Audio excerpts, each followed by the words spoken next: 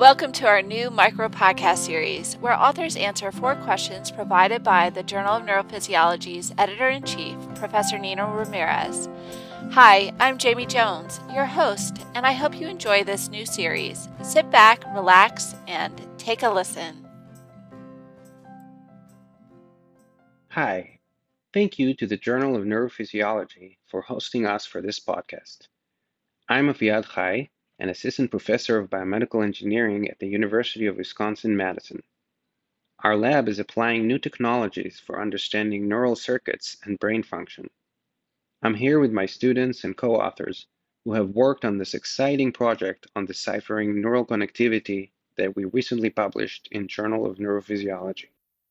Hi, I'm Xiaoxuan, a second-year PhD student and lead author of our paper entitled Stimulation-Mediated Reverse Engineering of Silent Neural Networks. I'm Ilhan, a third-year student, and I collaborated with Xiaoxuan and my fellow lab mate, Adam Vareberg, on this project. This work contributes to tackling a primary objective of neuroscience, which is to decode the connectivity of neural circuits and understand the implications of single-cell neural activity on larger interconnected networks. A lot of progress has been made in acquiring large-scale recordings at single-unit resolution and inferring the connectivity within various subnetworks. But the majority of these efforts have relied on information from active cells to reconstruct the network. In our study, we wanted to explore the role of so-called silent neurons, which fire at significantly lower frequencies under highly specific conditions, without the spontaneous or oscillatory behavior of their active counterparts. Evidence exists for a large subset. More than half of the neurons in the brain are silent.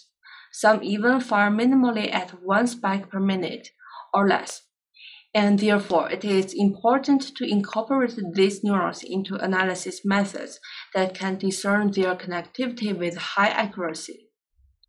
This work is significant as it lays the blueprint for reverse engineering silent neural networks. Our algorithm performs well for data from the live neuronal network for both non-stimulated and stimulated conditions. Within this study, we importantly demonstrated that minimal stimulation of networks comprise both active and silent neurons to enable improved learning. As such, we were able to render more accurate maps of synaptic connectivity by considering silent neurons rather than ignoring their contribution to the system. With improvements in deciphering connectivity for both simulated networks and in vitro cortical neuronal networks, we believe this work provides a deepened insight for the significance of silent neuronal subpopulations and a novel method for refining future efforts in understanding neural circuitry. The steps we undertook for this project are outlined broadly as follows. 1. We generated a simulated network of leaky integrate and fire neurons consisting of various synaptic weights. Weights were bound depending on the type of neuron, inhibitory, non-connected, or excitatory. Around 2/3 of neurons in the network were silent, while the rest were active. Silent neurons fire at 1 spike per minute, while mean firing rate of active neurons were 20 Hz. We used a supervised learning algorithm to first infer connectivity of a hyperactive neural network and verified high prediction accuracy before proceeding with our more realistic silent neural network. 2. We trained the algorithm to predict weights using different parameters under stimulated and non-stimulated conditions.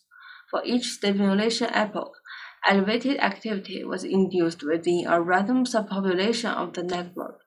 We applied between 1 to 15 stimulations and assessed the performance of the algorithm to establish connectivity and predict activity. 3.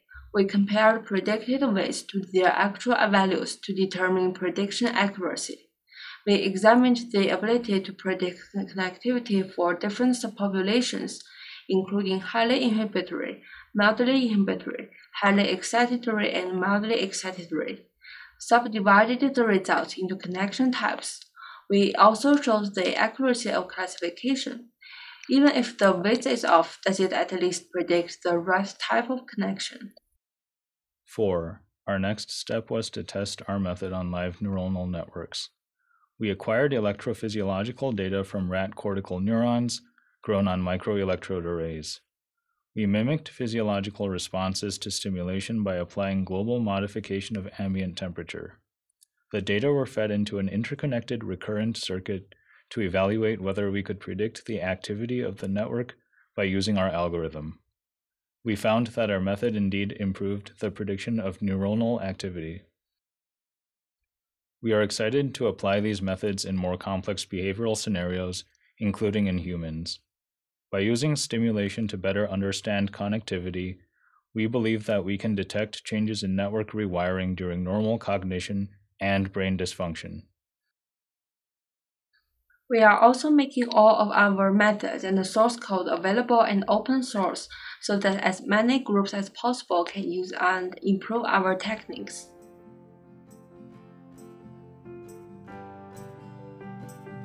Thank you for listening. This podcast was brought to you by the Journal of Neurophysiology and produced by me, Jamie Jones. If you would like to hear our latest episodes, please visit the Journal of Neurophysiology's homepage.